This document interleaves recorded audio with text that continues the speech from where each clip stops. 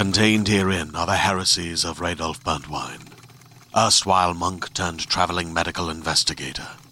Join me as I uncover the blasphemous truth of a plague-ridden world, that ours is not a loving God, and we are not its favored children. The heresies of Radolf Burntwine, coming January 2nd, wherever podcasts are available.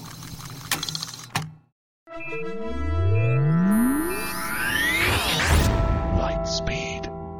Hello, and welcome to the Lightspeed Magazine Story Podcast. I am Jim Freund, your host. Lightspeed Magazine is edited by John Joseph Adams, and our podcast is produced by Skyboat Media. In this episode, we will hear Your Mind is the Superfund Site by Andrew Dana Hudson and C.Y. Ballard, performed by Stefan Rudnicki. This work is copyright 2020. Andrew Dana Hudson's fiction has appeared in Lightspeed, State Future Tense, Terraform, MIT Technology Review, Little Blue Marble, and others, as well as in a variety of anthologies and collection.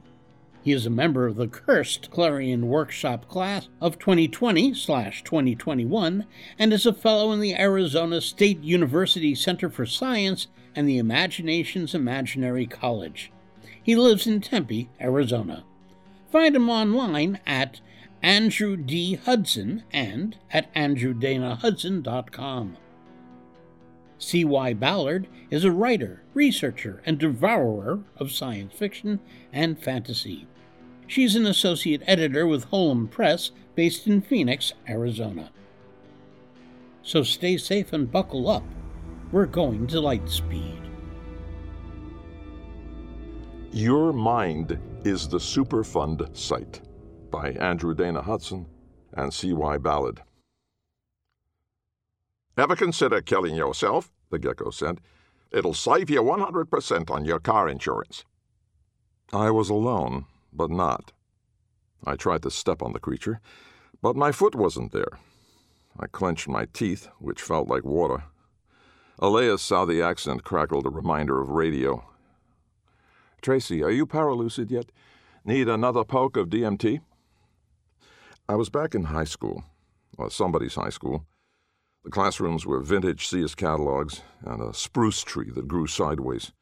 Not in a directional sense, but just with a profound association with the concept of sideways. I climbed the tree and then fell. I fell for a long time, the gecko taunting me, before Alea got me moving with another call on the radio. Hurry up, comrade, I'm getting cold. I need you liminal. Remember your praxis.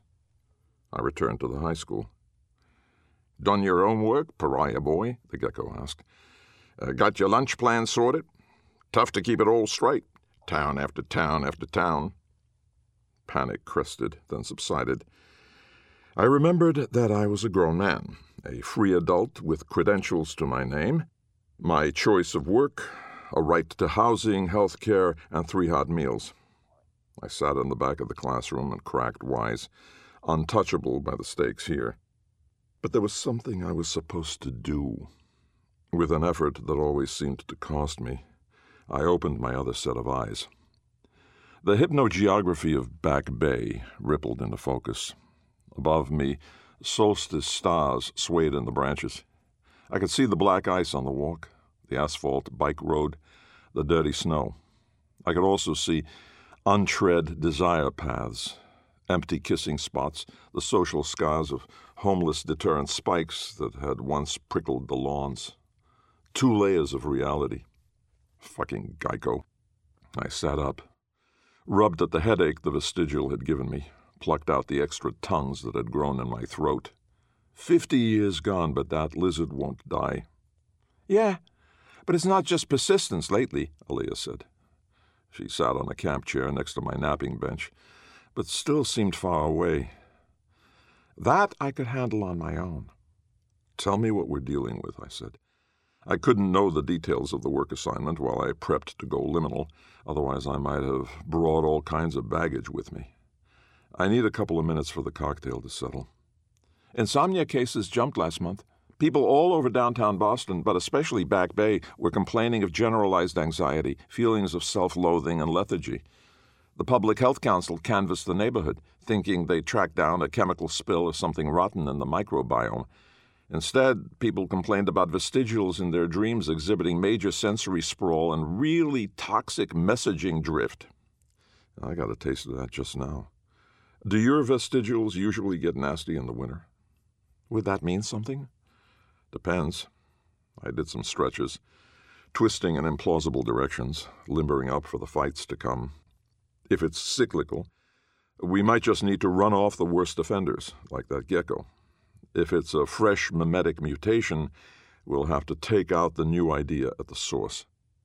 Public health's new theory is mass seasonal affective disorder, plus a string of baseball losses that turned the public mood. But you don't think so. Why? Pack behavior. Even through the emotional lensing of liminality, Alea looked grim.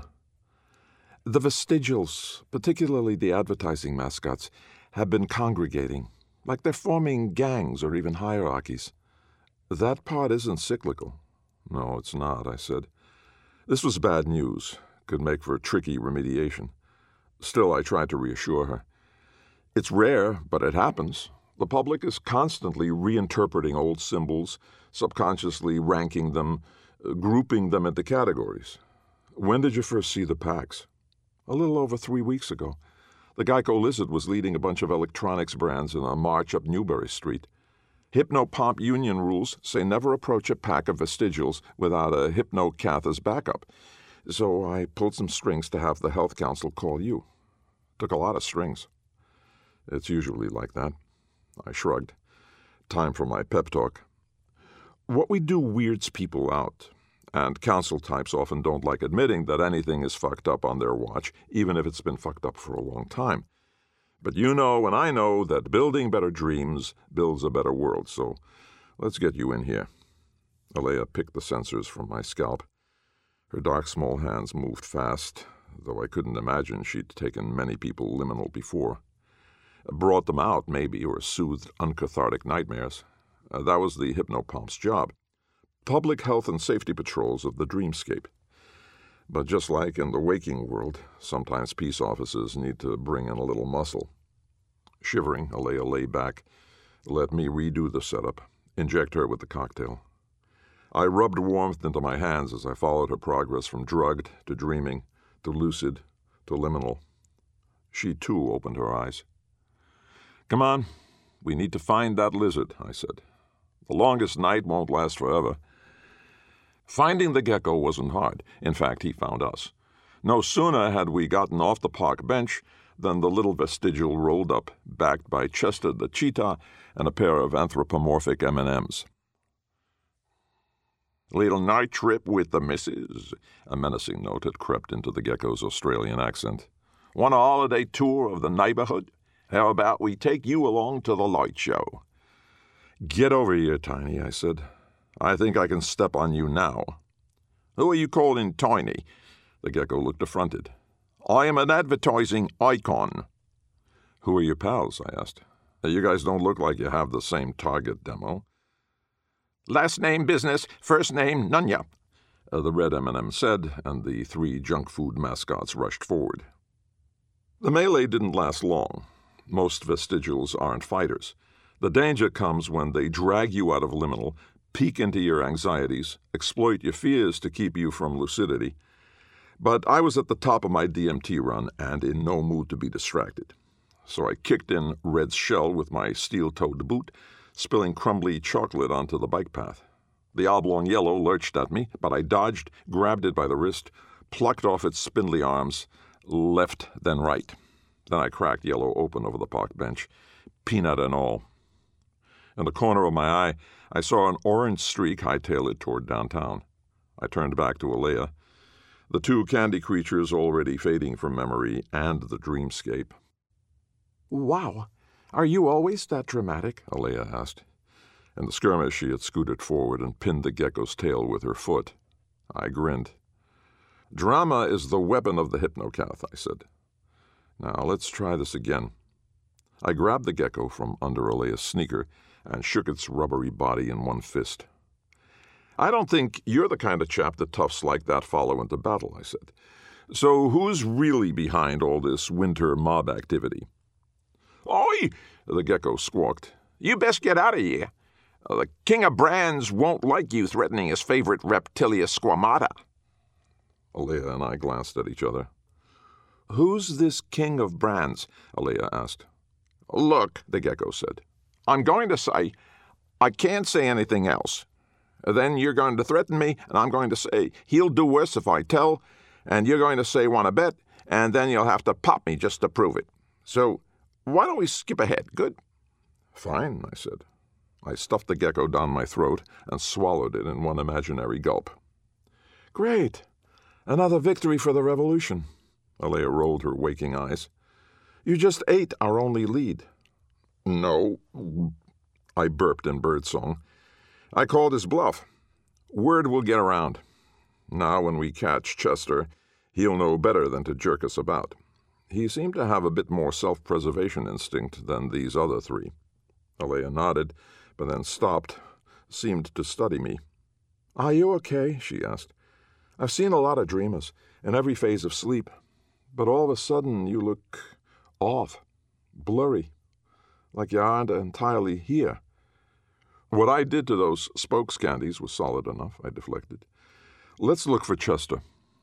Well, we know which way he went, Alea said, and pointed.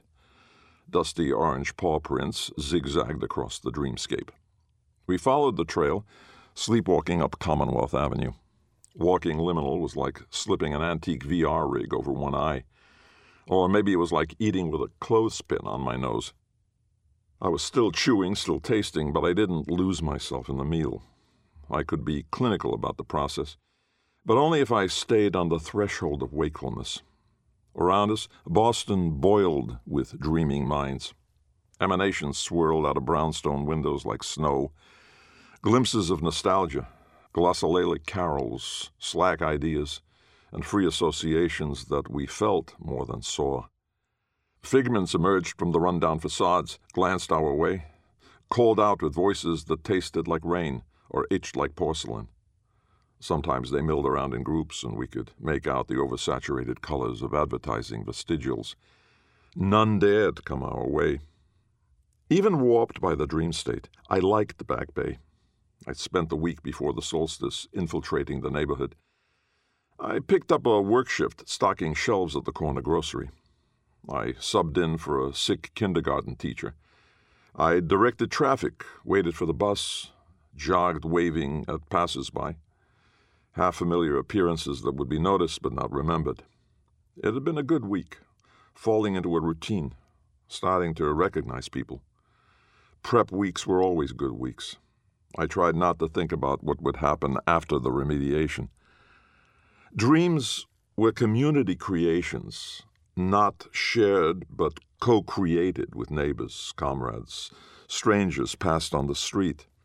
I wasn't a scientist, just a worker with a knack for lucid dreaming and imaginary violence. I only half knew how it worked.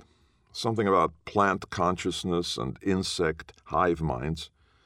Humans shared reams of data via pheromones and info-rich body tics that formed an asynchronous network of phytochemical and social computation. People were connected in ways their waking minds never perceived. But the more onorologists learned about this network, the more they realized how much the old advertising and media regimes had damaged our collective psyche. Sometimes that damage coalesced into localized feedback loops that turned the hypnogeography against the dreamers. A healthy neighborhood would teem with archetypes presenting as shadow selves, tarot forms, or populist characters. But through frosted windows and ivied walls, Alea and I saw surreal commercial breaks playing out in bedrooms. Campaign memes from forgotten presidential candidates intruded on sex fantasies. A neighborhood dog, curled up under a fire escape, endured a beating by the smell of Rubbermaid bins. Yuck! Cross-species germination, Alea complained. Back Bay should have been prime post-rev real estate. Palaces of public luxury and all that. All these mansions were converted into apartment blocks and cushy share houses, but the housing council can't keep the rosters full. I heard a rumor that the MIT Hypnomedia Lab did some experiments here way back, I said. Back Bay was affluent and right across the Charles. Seems like a perfect target for prestige marketing. Any truth to all that? Alea shrugged. All I know is that for decades, folks here have been waking up with logo after images burning behind their eyes, jingles stuck in their heads. This season, though, it's gotten so bad that I sleep at home in Southie when I'm not working. Otherwise, I start my day with an irrational need to buy dead products I don't care about. And now, vestigial kings? Maybe MIT did do something. I doubt we'll ever know for sure. Good news is, when we take down the king, the rest should fall apart, and we can remediate. Alea grabbed my arm, pointed. Look! Down the block, an artist, asleep at her lightbox, was getting fucked by Chester the cheetah. Alea and I pulled out spectral spray bottles and chased him off.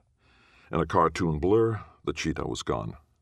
While Alea soothed the dreamer back to empty slumber, I knelt and picked up the vestigial's trail again. A few minutes later, we cornered the cheetah in an alley, dueling with Flo from Progressive. Chester was fast, obviously, but I jumped him mid-toke. I grabbed his tail and shoved him up against the wall. Alea boxed in Flo with a razor glare. Slinking into sex dreams, are we, Chester? I said. I don't like this R-rated rebrand. Man, I've always been dangerously cheesy, Chester said. And that chick grew up furry. She was into it. I'm a cool-ass cat.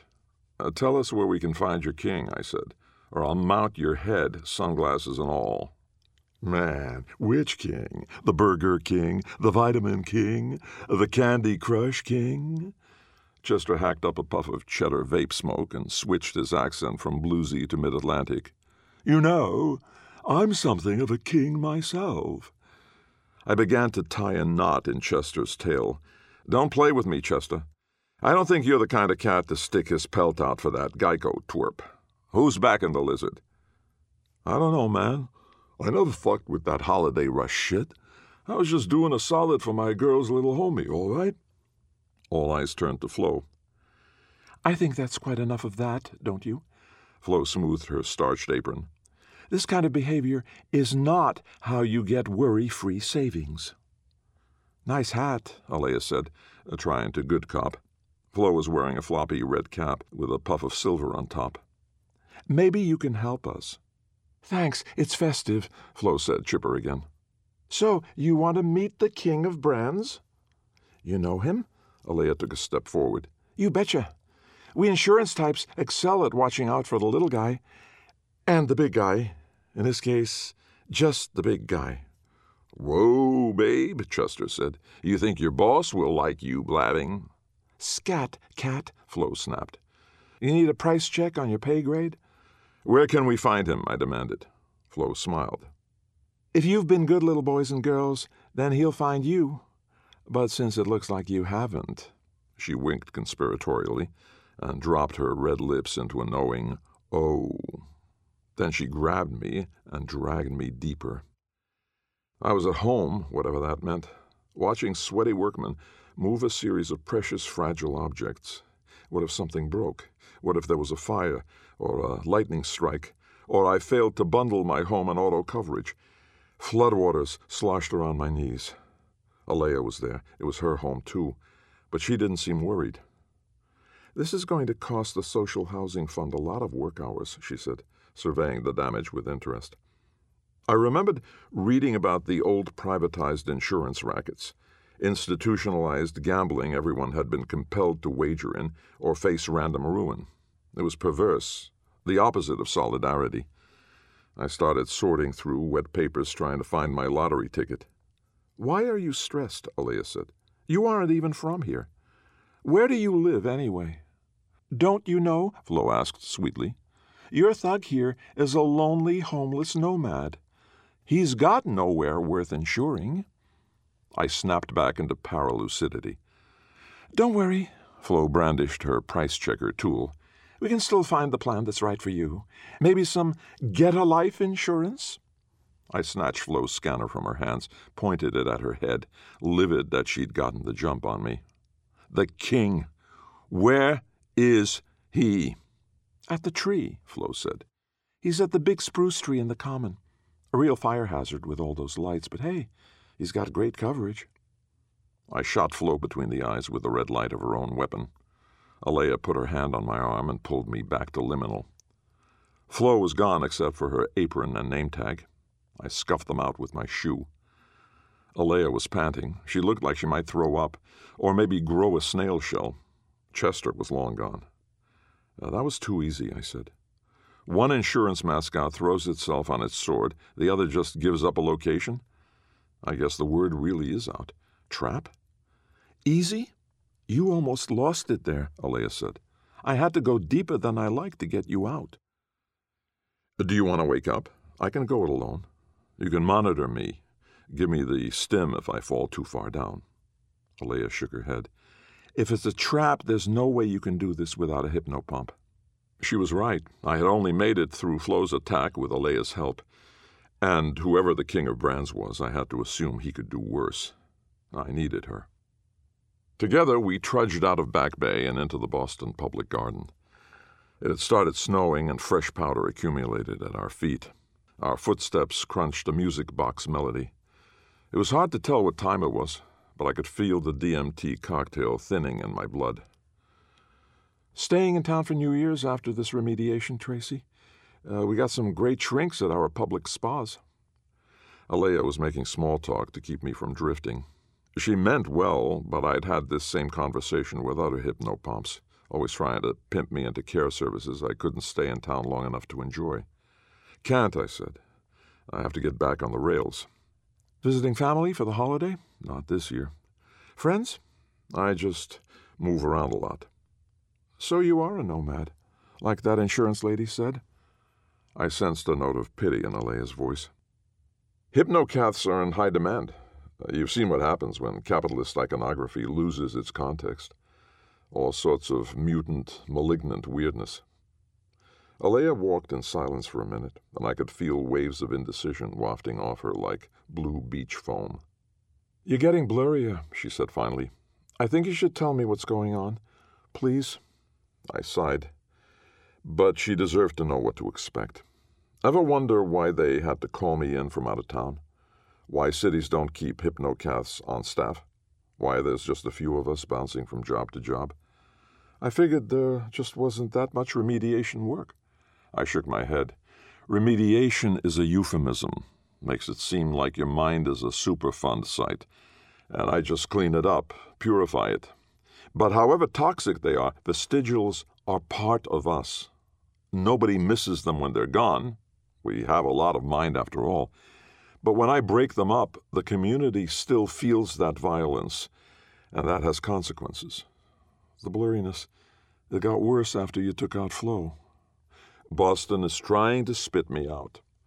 It's not so bad yet, but it doesn't like me opening these wounds, walking around in them, doing over-the-top nonsense to shatter some piece of the collective imaginary, even if it's for everyone's own good. If I do too much more, the community won't let me back in, not for a long while. Alea looked stunned. So, what happens in the morning? I shrugged. We go get coffee. But if I stick around, I won't be able to sleep, and pretty soon people would start feeling uncomfortable around me, even when they're awake. They'll edge away from me on the street, ignore me in the cafeterias, get hostile if I try to strike up a conversation. They can't help it.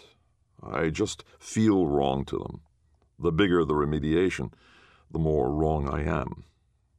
For another minute, we just walked, passing statues, more statues than one park should have. George Washington, Wendell Phillips, monuments to 9/11, to the revolutionary worker, to the Good Samaritan who developed anesthetic ether.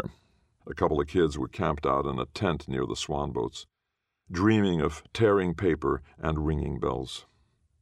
Why do you do this, then? Alea said eventually. Don't you want friends, relationships, a home? My chest felt like a still block of marble pulling me down.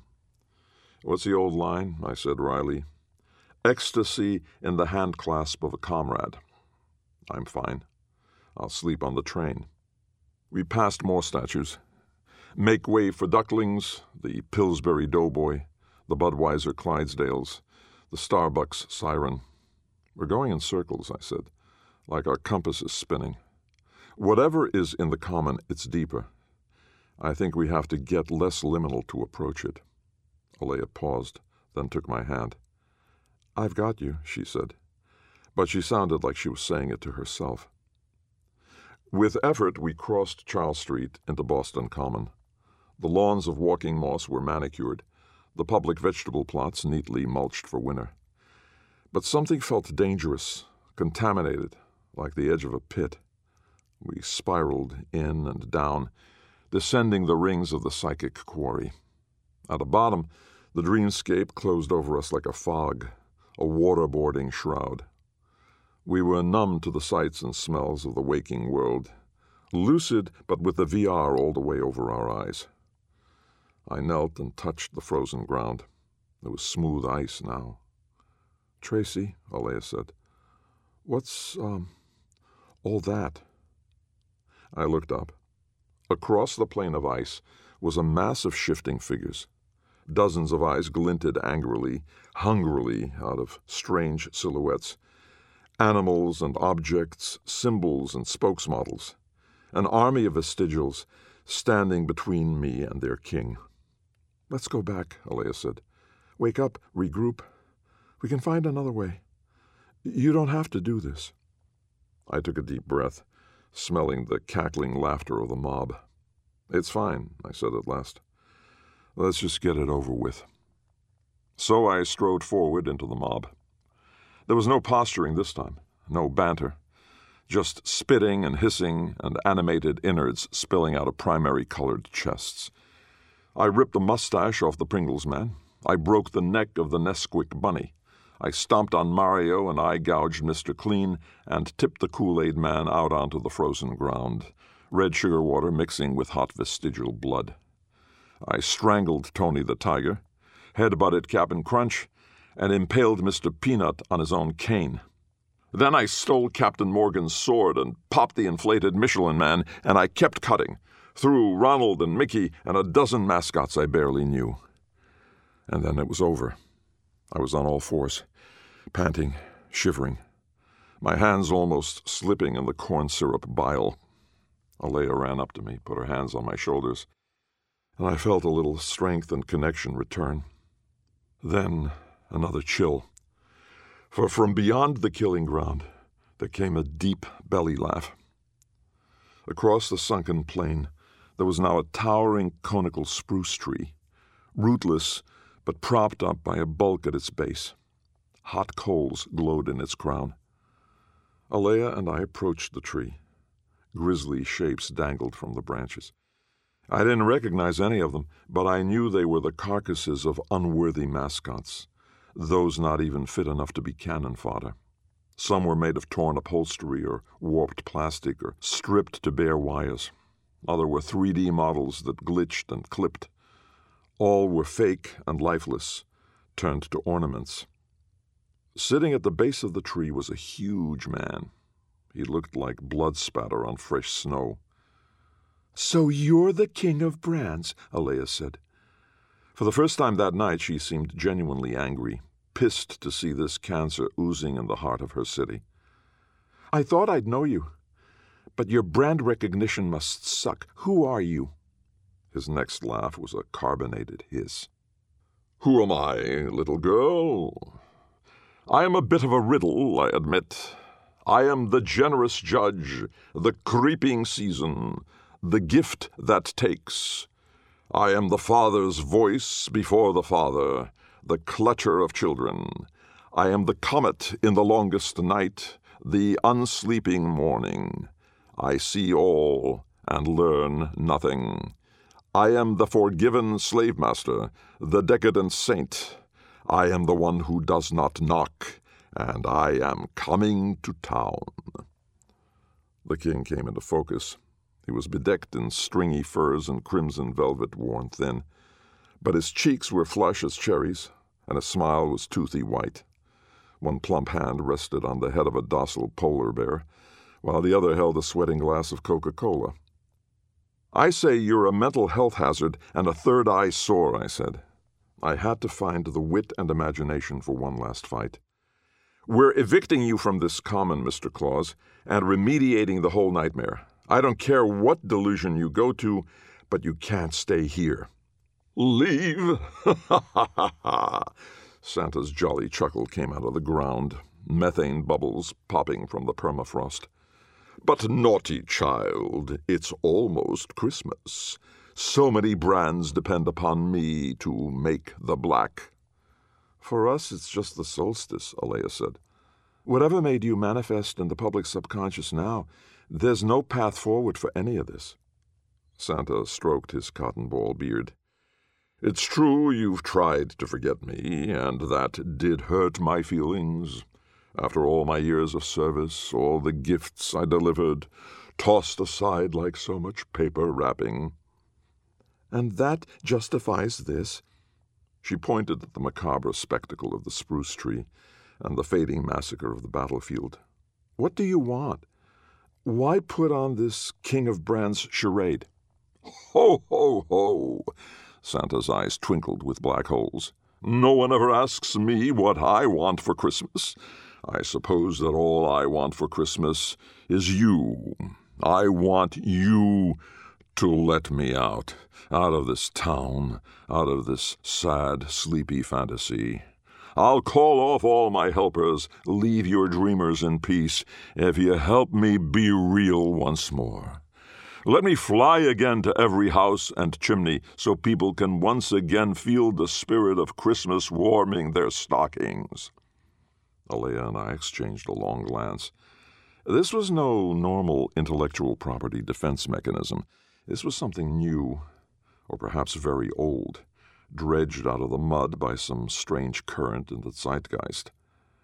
"That's not going to happen," I told the hulking mascot king. "Maybe the real Santa could make a cultural comeback, but not you, not this corporate caricature." "Too bad," Santa shook his head. "Then I'm afraid it's coal for you this year." The tree exploded into hearth-fire blaze. Red-hot cinders shot towards us like shrapnel. I grabbed Alea and dodged deeper into the dream. We waited in line at the mall. We were holding hands, brother and sister, loomed over by some parental force we couldn't see. I didn't want to be there. The colors looked like medicine. The ceilings were too tall. The crowd hurt my ears. The line shuffled us forward until arms picked us up and set us on Santa's lap. He had a different face, a haggy paunch, but it was the same man. "And what can I get you, Tracy, my boy?" the Santa said. "What do you want? Any dream in the world?" I started to cry. I didn't know what I wanted. Alea watched me, interested, and then she started to cry too. The Santa grimaced. His robe turned to musty fur, his hands to dull hooks and black pads. His lap distended, and then we were wrestling with the King of Brands bear, scrabbling away from its yellow jaws. "Did you know that polar bears are one of the only creatures on the planet that see humans as food?" Santa's voice boomed as the bear snapped at me. "Did you know that polar bears are extinct?" Alea said, trying to get her toddler foot to connect with the bear's jaw. She was right, I realized. I rose to my full adult height and grabbed the bear by the scruff of its neck. With a heave, I shoved it out onto a melting ice floe, no land in sight. Its black eyes looked at me mournfully. Its bulk shrunk to starving bones. The mall's fluorescent lighting warmed to an incandescent glow. The ceiling gave way to stars. The crowd milled around a holiday market. "We're back in the park. I think we're out." Alea clapped her hands. The icy quarry had melted, and holly-wreathed shopping stalls had taken over the common lawn. "Come on, I visited one of these in Finland once." Some part of me understood that lucidity was slipping away, but it was hard for me to object. We bought wood-carved mulled wine and browsed peppermint kitchen goods, smiled at the sponsor booths, Dunkin' Donuts, Capital One, Xfinity. "Do they do this every year?" I asked. "It's tradition," Alea said. "You gotta come out to see them put up the tree." "Tree?" Alea pointed. "Look." Onto the lawn rolled a festively painted semi-truck. On its flatbed was a tall, bristling spruce laid out sideways. Santa waved to the crowd from the cab. "That's the tree from my high school," I exclaimed. I turned, grinning, but she was gone. I spun around, looking, then ran through the market, calling, "Alea! Alea!" The crowd danced around me, turned me back to watch the tree. It rose on cables till it stood upright. Then it began to grow taller and taller, sickening tall, until I was a mouse, then a flea, then a germ. "Where is she?" I asked Santa, who was supervising the stringing up of lights. "She loves this town." Santa sagely tugged his fur lapels. "And her town loved this ritual. Don't worry, son. Your local gal may have run off, but I can still guide you." "How?" "Well, where do you need to go? We've got a nice partnership with JetBlue. Might I ask, when was the last time you were home for Christmas?" I had never been home for Christmas. It sounded nice. Home was a Hallmark house glowing in the center of a friendly wood. I opened the door to smiles and scented candles. Since becoming a hypnocath, I'd stayed on the move from job to job. In a way, this had been empowering. I was welcomed everywhere and obligated to stay nowhere. But the house drew me inside, sat me in a lazy boy by the fire and the tree, which glittered with memorabilia. Santa was there, too, handing out packages to my half-familiar loved ones. A little boy tore one open and excitedly pulled out a vintage iPhone. "The best part about Christmas," Santa said, "was everyone got to be rich.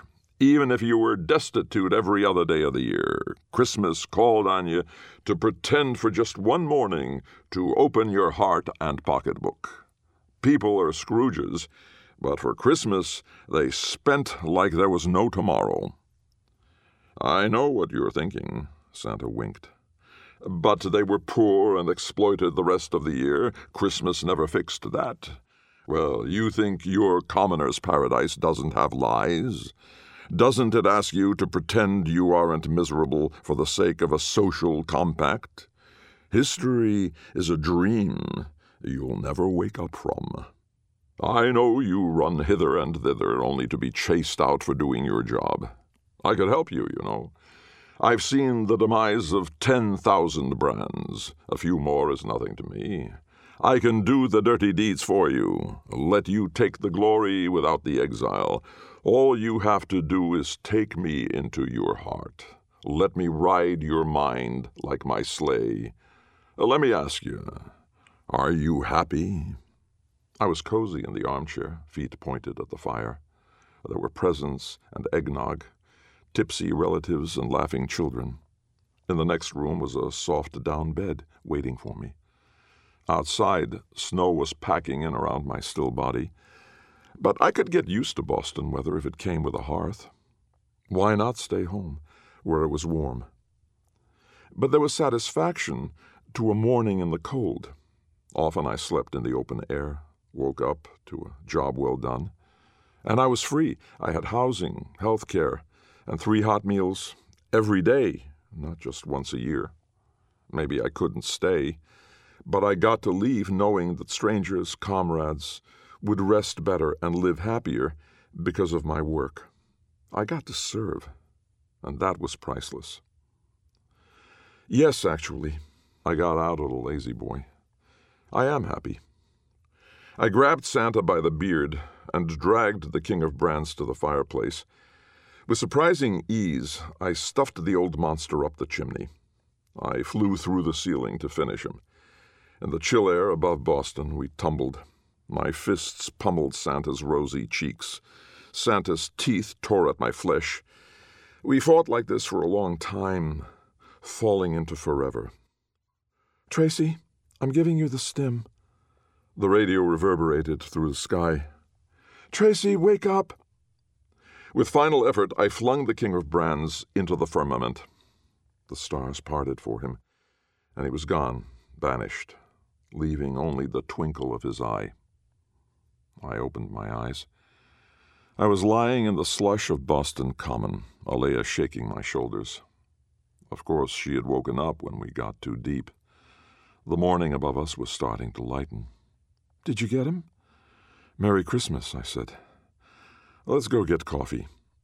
The public cafeteria clattered with yawning workers, brewing tea and serving themselves toast and fruit. Folks complained amicably that drawing their once-a-month early shifts on the solstice might well count as graveyard. We poured coffee, sat, sipped. We didn't talk. Just let the caffeine buzz away the DMT hangover, the sleepwalker exhaustion, the stim crash. Everything was pleasantly solid and mundane. The walls were straight, the colors were fixed. The coffee just tasted like coffee. "When does it start?" Alea asked eventually. "Look around," I said. The cafeteria had gotten packed, but we were alone at the longest share table. Bostonian eyes refused to meet my stranger gaze. Alea seemed about to wave for everyone's attention, but thought better of it. Instead, she got us metal to-go cups and tugged me out the door. We took the bus south and out to the end of City Point, to the little blue duplex where her parents lived with their best friends. Alea's family treated us to another fuller breakfast, talking of council politics and pride in their daughter. Then came tea in the sunroom, then lunch, then watching their housemates' kids snake a model train from room to room. "You know," Alea said, "you're a lot more boring in real life. It's been hours and you haven't eaten anyone or done any backflip wrestling kicks." She nodded at the playing children. "I bet they'd like to see some moves." I laughed. "Maybe in another generation, we won't need to imagine ultra-violent heroic bullshit as the solution to our problems. But for now, I guess it's still rooted too deep, just like the brands. People need catharsis, I suppose. I like being able to give them that." Southie was a ways from Back Bay, but by mid-afternoon I could feel the avoidance creeping into my host's body language, a wave of exclusion rippling through the city. Still, it was dark again by the time we pried away, their hospitality pressing on where solidarity had failed. "I don't feel anything yet," Alea said. "If you want to stay, maybe I can help others get over it." I shook my head. "Your subconscious will win that battle eventually. But I wouldn't say no to you walking me to the train." The bus wouldn't stop for us this time, so we trudged through the cold the couple miles to South Station Terminal. Along the way I saw Alea start to waver, felt her edge away from me, compulsively check her watch. I wasn't sure if this was the exile setting in or something on her mind. I liked train stations. The web of hypno-geographic connection was looser here. No one was your friend, but everyone was friendly. I had my bag in a locker. I'd learned not to return to where I stayed after a remediation. On the platform, Alea's gaze dotted, but I could feel her trying to master herself. She took a deep breath and looked me in the eye. "Do you think Santa will be back next year?" she asked. "It's a deep pit he left. He'll return eventually if we don't fill it in. You should pull some of those council strings. Get new feast days on the calendar. Maybe we can give people new celebrations while they find a better way to dream." Alea nodded, then clasped my hand. For a moment, I almost imagined I could stay. Boston was a blur of lights from the near-empty bullet train. I lay back, watched the skyline blend and shift, like I was back in liminal. My eyes got heavy. Though I was alone, I felt myself multiplied into every house and window. When I slept, I didn't need to dream.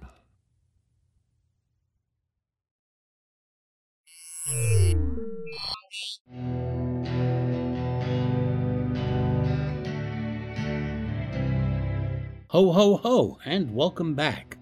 You've been listening to Stefan Rudnicki performing Your Mind is the Superfund site by Andrew Dana Hudson and C.Y. Ballard. We hope you enjoyed it. If so, please help spread the word by leaving a review or rating at iTunes or the social media venue of your choice. Our editor is John Joseph Adams, and this podcast is copyright 2020 by Lightspeed Magazine. Our sponsor this month is the Dystopia Triptych, a series of 3 original anthologies that explores 3 different phases of dystopia: before the dystopia, during the dystopia, and after the dystopia. Edited by John Joseph Adams, Hugh Howey, and Christy Yant. Available now in trade paperback, ebook, and audiobook. To learn more, visit johnjosephadams.com/dystopia. As a listener to this podcast, you know that we publish it and most of the rest of our content for free online.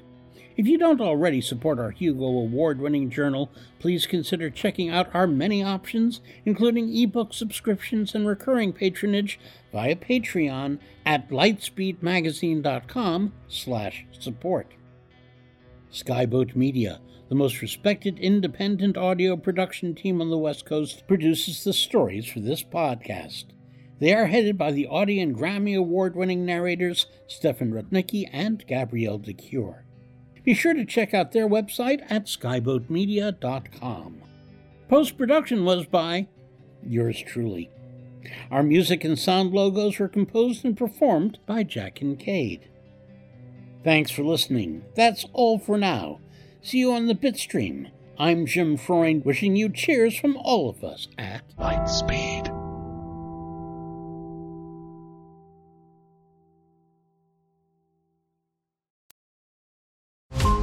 Every 5 minutes, a transplant candidate dies while waiting for a compatible heart, liver, or kidney. Imagine a technology that could provide those life-saving transplant organs for a high price, and imagine what a company would do to monopolize that technology. On a remote island in Lake Superior, a team of geneticists unlocks this holy grail of medicine by reverse engineering the genomes of all mammals, creating an animal with organs perfectly suitable for human transplantation. They envisioned a docile herd animal, but one team member had another, darker vision. This ancestor is anything but docile.